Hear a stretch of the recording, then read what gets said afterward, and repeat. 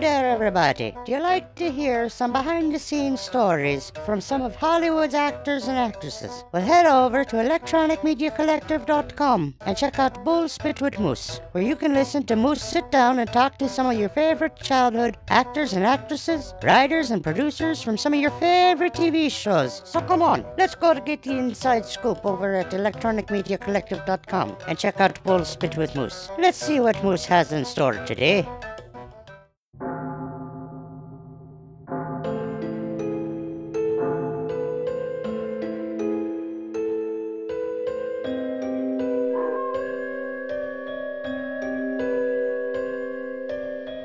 You're listening to Moose's Monster Mash.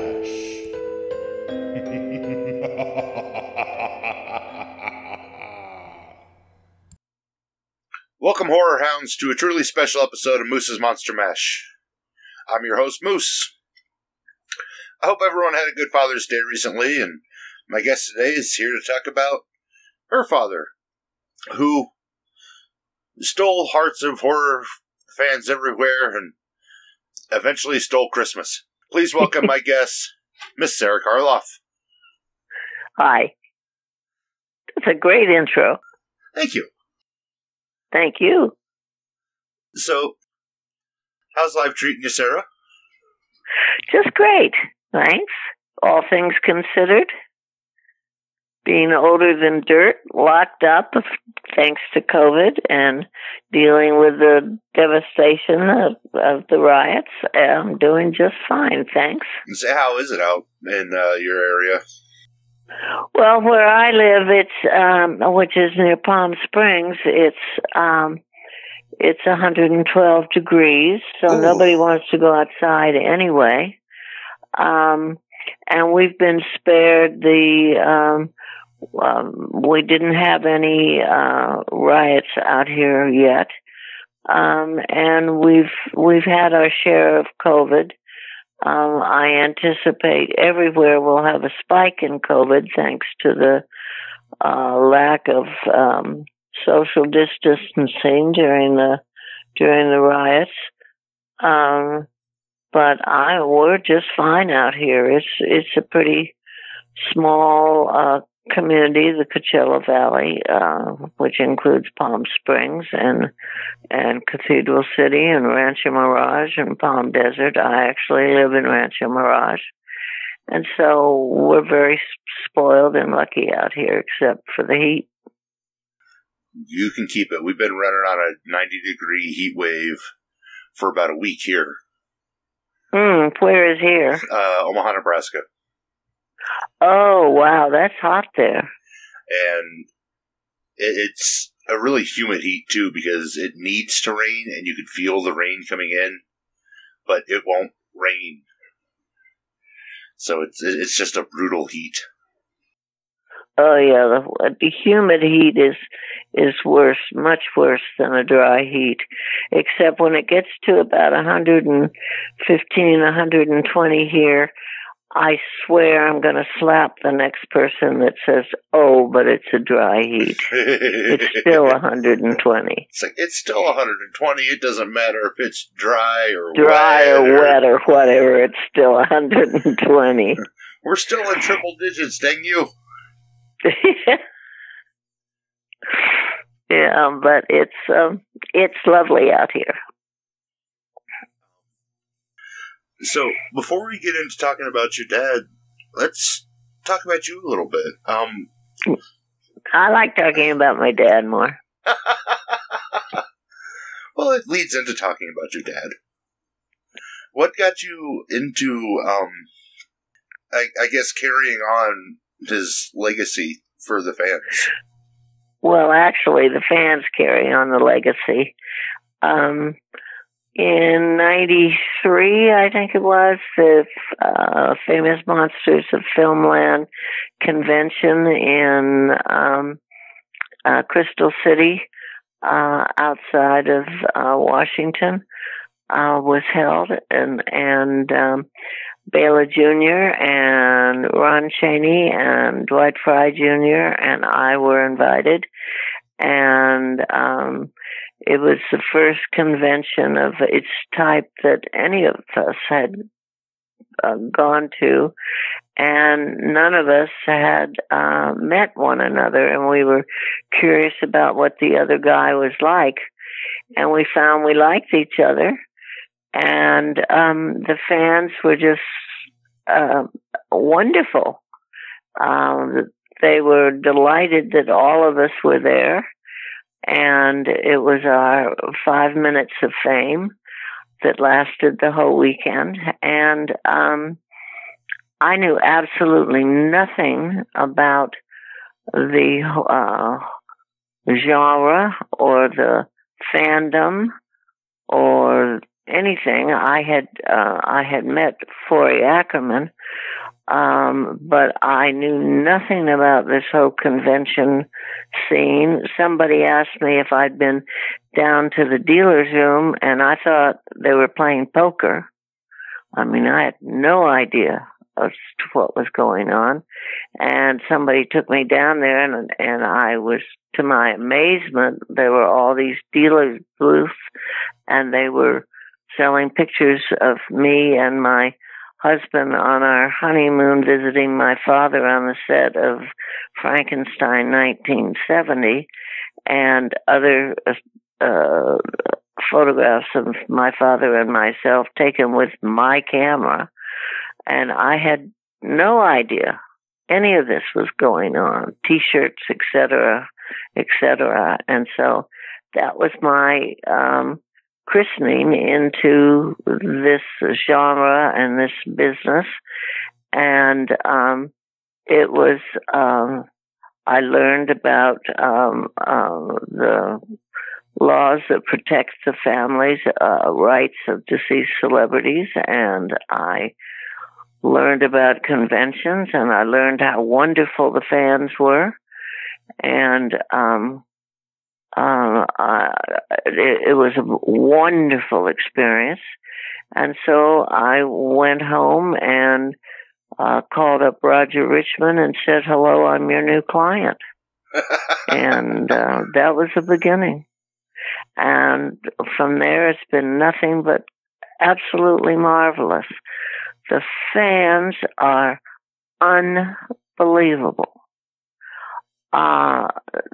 in their respect and their love for my father. They know far more about my father's career than I could ever know.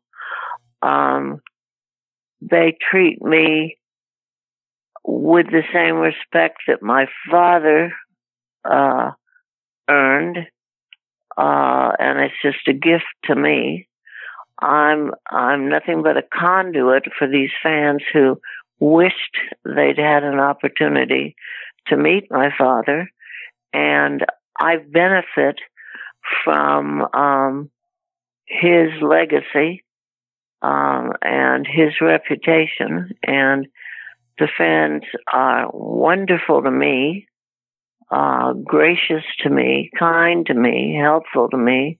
They share these heartwarming stories with me about the influence my father as a person and his work had on their lives. It's so wonderful, the stories they share with me. Some of the grandparents bring their grandchildren to these shows, and it's just multi-generational in its appeal. And it's been a constant and continuous learning experience for me. I've learned more about my father than I could ever have read and learned, and it's just been wonderful for me. And I am so proud of what I've learned about my own father in the last 20 years of doing 2 or 3 conventions a year, and the emails I get and the stories that have been shared with me. That's awesome. And Like I Is that mentioned, the longest answer to a single question you forgot? you could talk. You could talk all day. I'll sit and listen. Because, like I mentioned in the pre-interview, it's this has kind of been a huge deal for me because now my reoccurring listeners will know that ever since my very first episode, I have been a standard bearer for the Universal Monsters. Mm-hmm. They, your father, Lon Chaney Jr., and, Bela Lugosi, all of them really set the mark for where horror could be as a genre today. So without them, I don't see that the horror genre would exist in its entirety today. I mean, I'm sure it would have something, because everybody likes to be scared. Not everybody. I don't like scary films. But, these guys were the kings of horror. And the kings of the time. And when you go back and you watch, I mean, when somebody mentions Frankenstein, your dad is instantly the first image that comes up. Yes. I mean, that's lasting impact. Yes. And he was very grateful for that. He was often asked if he minded being typecast, and he said, absolutely not. He said it's a lucky actor who is typecast, and actually every actor is typecast into a certain type of role. And if it's not too tight-fitting and too restrictive, it keeps him a working actor. And my father was and meant that he was very, very grateful to that role, because it was a pivotal difference in his life, both personally and professionally. What many people don't realize is that Frankenstein was my father's 81st film, and as he said, nobody saw the first 80. I love that quote. Yeah. It basically boils down to the 81st time's a charm. Yeah, right. And he'd done 10 years of repertory theater in British Columbia, sometimes getting paid and sometimes not. And then, but that was his training. He'd had no training before, certainly when he was raised in England. And so he learned, fortunately it was a quick study, and they do 3 to 5 plays a week, and that's good training. And then he eventually came down to Hollywood, and he'd been in Hollywood 10 years, and as he said, hardly anybody knew it except him. And he did, 10 years of being an extra, and then a bit part player, and finally got a role in the play and then the film of Criminal Code, and just happened to be on the right corner at the right time after the unfortunate, untimely death of Lon Chaney Sr., and then Bela Lugosi turning down the role of Frankenstein. He was on the right corner at the right time, and James Whale asked him to test for the role. And the absolutely magical marriage of talents of Jack Pierce's genius makeup and James Whale's direction and my father's interpretation of the role all went together to make this magnificent, unexpectedly cinema history making film. And of course, nobody knew if it would be a success. Nobody expected The Creature to be the star of it, and my father wasn't even invited to the premiere. So it was just, my father became a star overnight after 20 years in the business. Well, and that, lends to the persistence pays off. There's a lot of people today that, after a while, probably would have just given up and changed careers. No, my father had perseverance beyond belief. Seems like he had a passion. He had a fire in the belly. And he knew the one thing he wanted to be was an actor. He was formally educated in England for the British Consular Service, as were his 7 other brothers. But he had made up his mind at an early age.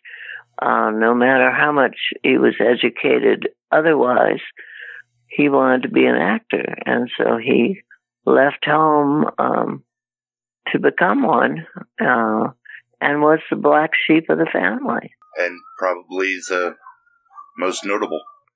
Well, he had a brother who was knighted for his service in the consular service in China. And he would refer to him as my brother, the Sir.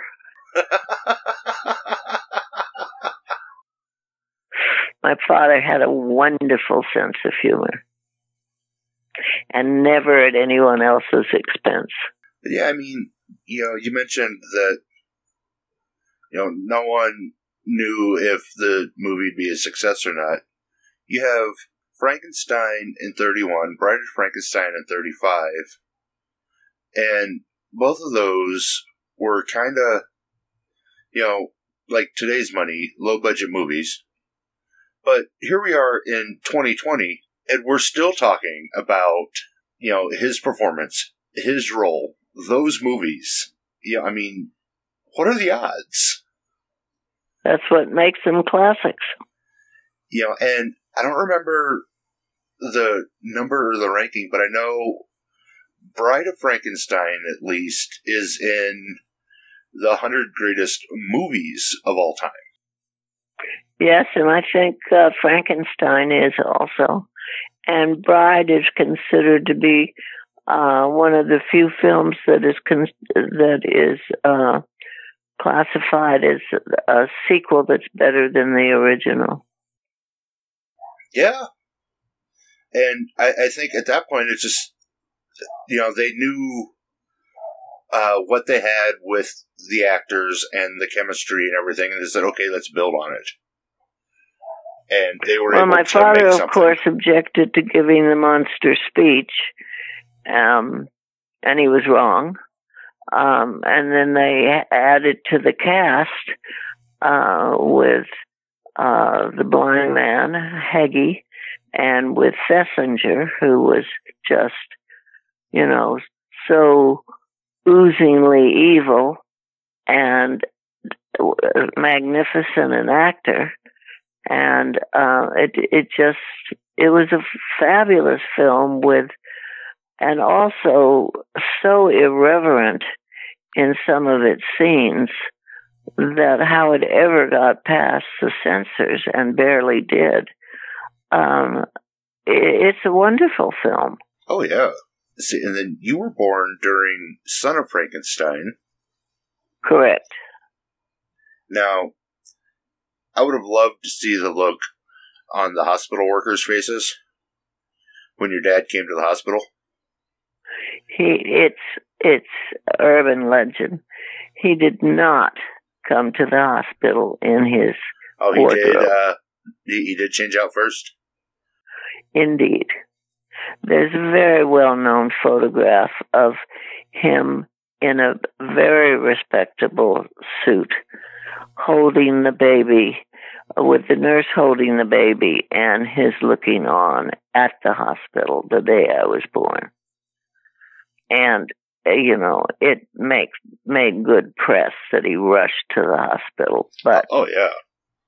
To this day, it makes good was press. not true.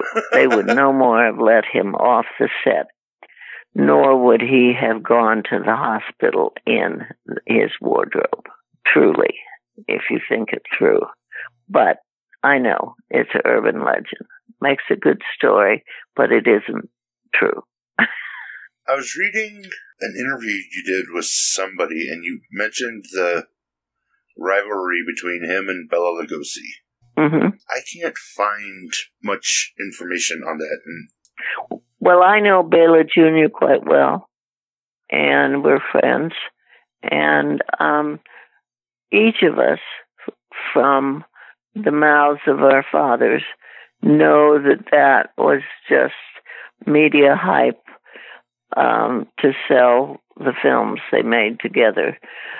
Bela, being Hungarian, had his own personal interests off screen.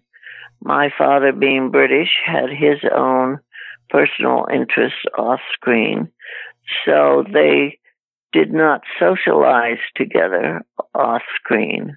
But there was no animosity or rivalry between them.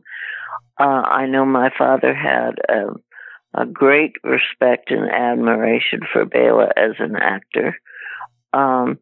And it simply was not true that there was great animosity between the two of them. And Bela Jr. says the same thing.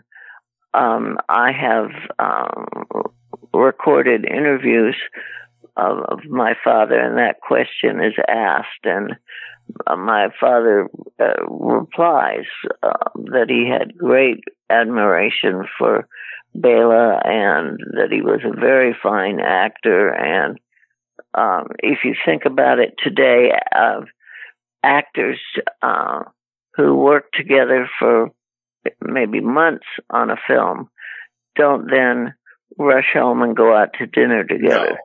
They then go back to their own personal lives, and if they may not ever work together again, or they may work on several films together in the future, and become very friendly offset. But that's the exception. When work brings actors together, they spend a lot of time together, and when work doesn't, they go on to other work and back to their own personal lives and interests.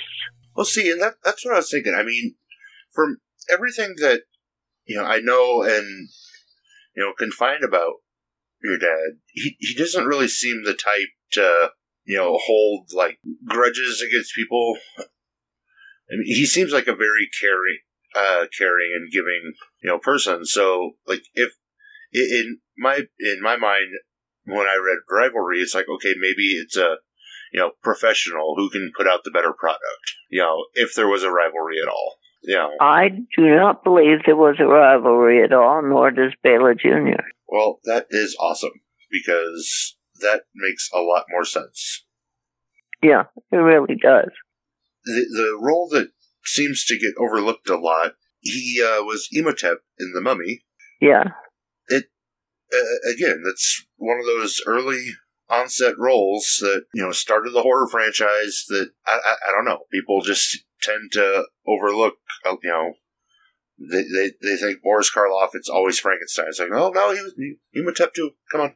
Oh, yeah. I mean, I think he's not as well known for The Mummy as for Frankenstein, but he certainly is very well known for being the original Mummy, and that was as arduous a role as Frankenstein. Actually, that makeup took as long, the Imhotep portion of it took as long as Frankenstein to apply, and was grueling.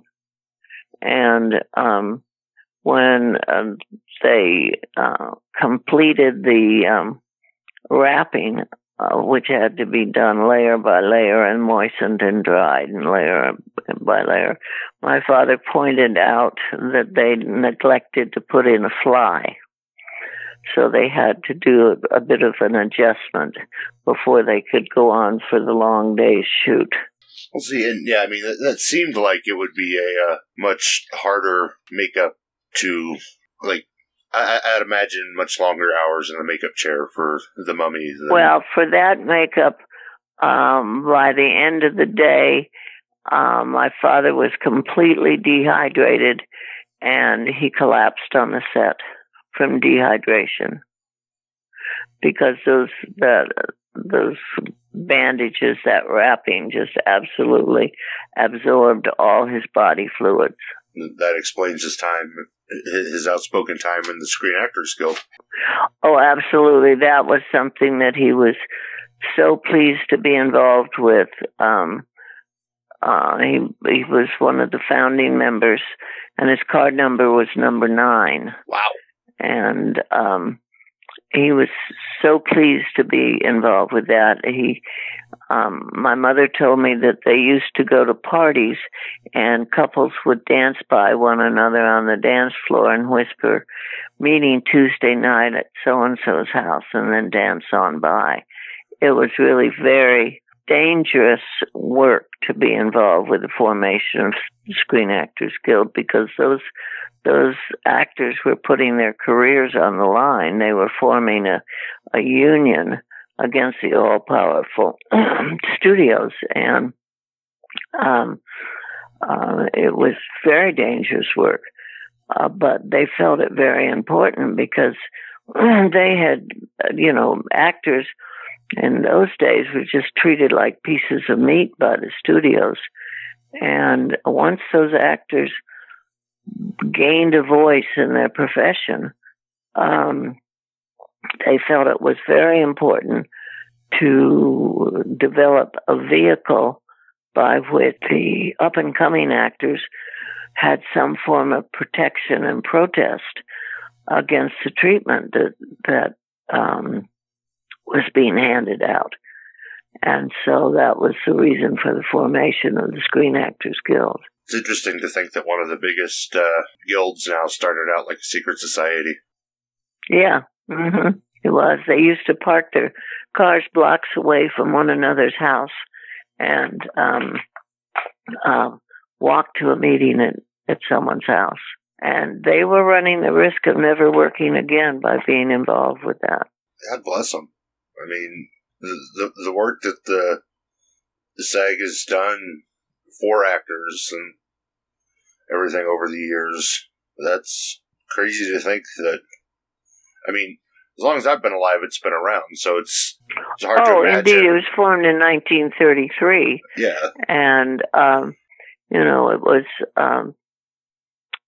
very, very important and grew, but it was very dangerous for those forming members. There were 12 forming members, and my dad remained on the board well into the late 40s. Now, your dad had, it would appear to be, I'm guessing, a love for Christmas? Or did he just... He had a love for children. Well, see, I wasn't sure if it was a love for children or if it was a love for Christmas or a combo of both. A combination. And he did the Macy's Christmas Parade every year, and he donned a Santa suit and visited children's hospitals every year. He adored doing Peter Pan on stage on Broadway because he enjoyed the kids coming backstage and wanting to try on his hook. And I'm told that during intermission he would peek out through the curtain to watch the kids try to fly down the aisles. That's awesome. He really enjoyed the kids. Well, and yeah, because I was reading that, he would dress up like Santa at the Baltimore hospital and give out gifts at, for the disabled kids and stuff like that. Yeah. Then obviously he narrated what is now a Christmas classic, The Grinch. and was the voice of the Grinch. Correct. And won a Grammy for it. Yeah, talk about 2 holidays. He's got 2 holidays knocked out. He's got Halloween and Christmas. That's right. If Thanksgiving were bigger, I'm pretty sure he could have knocked one out for that too. True. Well, he just was so pleased about doing the Grinch.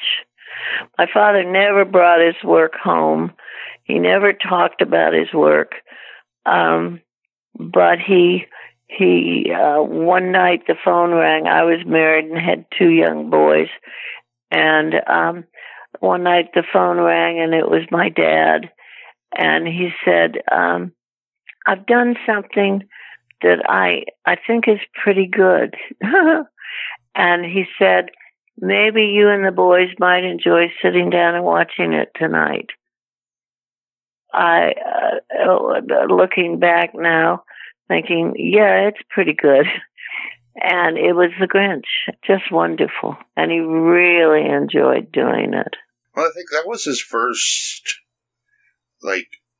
family film, wasn't it? No, not really. He'd done Mad Monster Party. Oh, that's right. And he'd done 20-plus children's albums.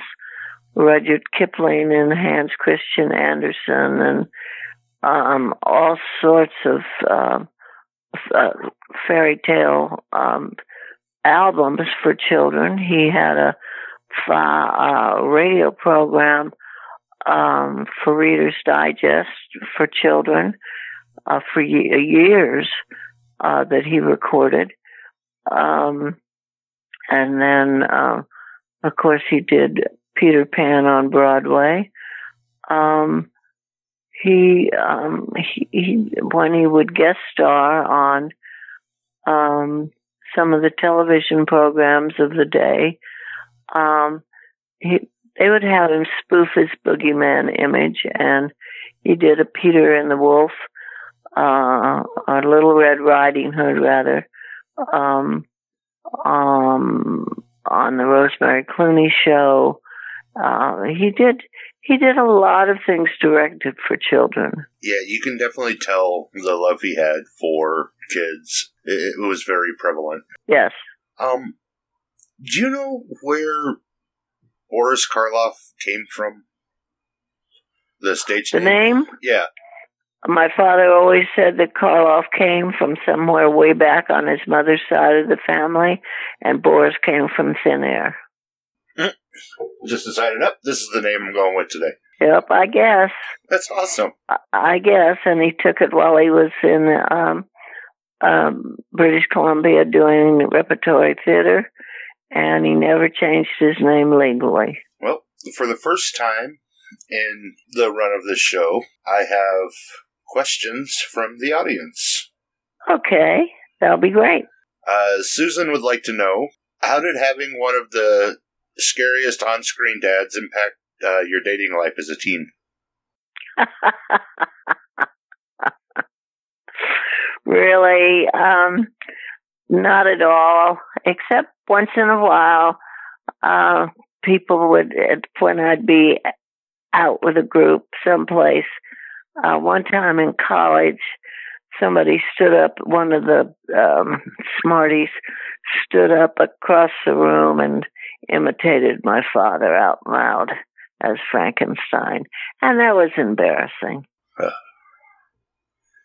Kids. But it didn't impact my life, except in a positive way. She also wants to know, growing up around the business, did it make you want to be in the business at all, or just kind of shy away from it? I never wanted to be in the business, really. My father, when he was in Peter Pan, arranged for me to come and watch it for a week from the wings and backstage and out front, And at the end of my visit, he said, "Well, I can tell that you don't have the fire in the belly because you paid more attention to Nana the dog than you did to me." Lee would like to know if your father did anything interesting for Halloween. No. Halloween was an American holiday, and he was British through and through. And no, he didn't. I mean, normal trick-and-treaters really stayed away from the front door. Billy was wondering if you had a favorite monster beside Frankenstein's monster? I don't consider Frankenstein a monster. He's more a victim than a perpetrator. And I truly don't like scary films, so I don't go see them. And but I do adhere to the same theory that my father did, and which was depicted in the film Targets, which is my favorite film of my father's, that the real horror is happening on the street and not up on the screen. That's especially true today. Absolutely. It's as relevant a film today as the day it was shot. It's a brilliant film, and my father is essentially playing himself, an aging horror film star. And the one thing my father was most offended by was injustice.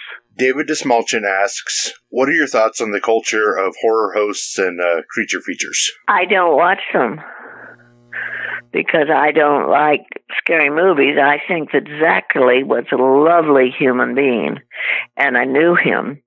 I liked him very much as a person, but I wasn't familiar with his shows, etc., and I don't watch the late night shows, so I really can't comment. That's cool. The creature feature really helped bring a lot of the original Universal movies into the forefront of a lot of people's living rooms. Made it like an event. Oh yeah, they added a lot to the genre and fans' familiarity with the films and the actors and the genre. But I personally am just because I knew Zachary and liked him very much as a person, that was the one person I knew. The rest I never met, and I just never watched those shows because I don't like scary movies or gory movies. I just don't like that type of film, and so, and I certainly don't like the gorish movies of today. So I never stayed up late to watch those programs or those horror hosts, and that's just a personal taste. It's not a comment on the genre or on the hosts or on the program. I just never saw them. Yeah, so even if it had gore, it wasn't gore for gore's sake, like a lot of the newer films have. Well, the films that my father made and that Bela made and were not gory. And my father didn't like the word horror. He preferred the word terror, because he felt that terror elicited a totally different human reaction than a horror. Billy has one last question. It's, do you have a couple movie recommendations of your dad's that you feel don't get enough spotlight shown on them that people should really go watch? Oh, well, Targets, number one. The Body Snatcher. The 3 Val Lewton films, I think. Targets, Bedlam, and Isle of the Dead, I think it is. And then I always enjoy watching Comedy of Terrors and The Raven with Vincent Price and Peter Lorre. Those old men had such a good time spoofing their own boogeyman images. It's always fun when you can laugh at yourself. Oh, yes. And they all liked each other immensely and respected each other professionally, and they enjoyed working together, and they enjoyed playing practical jokes on one another on the sets, and they just had a good time making those two films.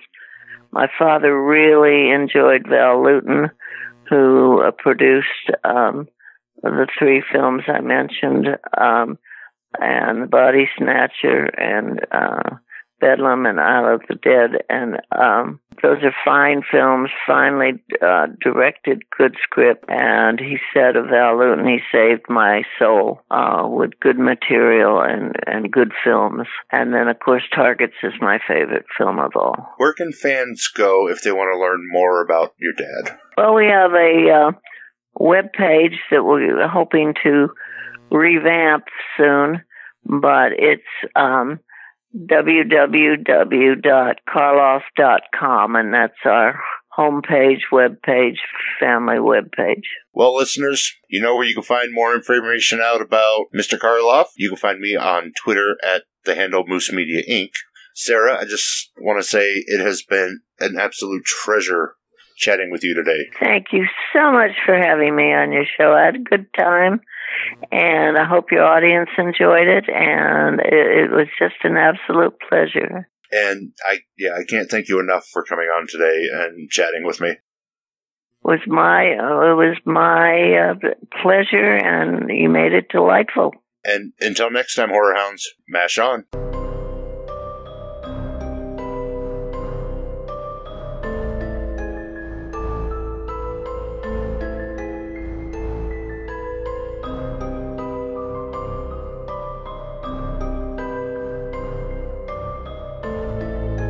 This has been Moose's Monster Mash. Come back for more chills and thrills if you dare.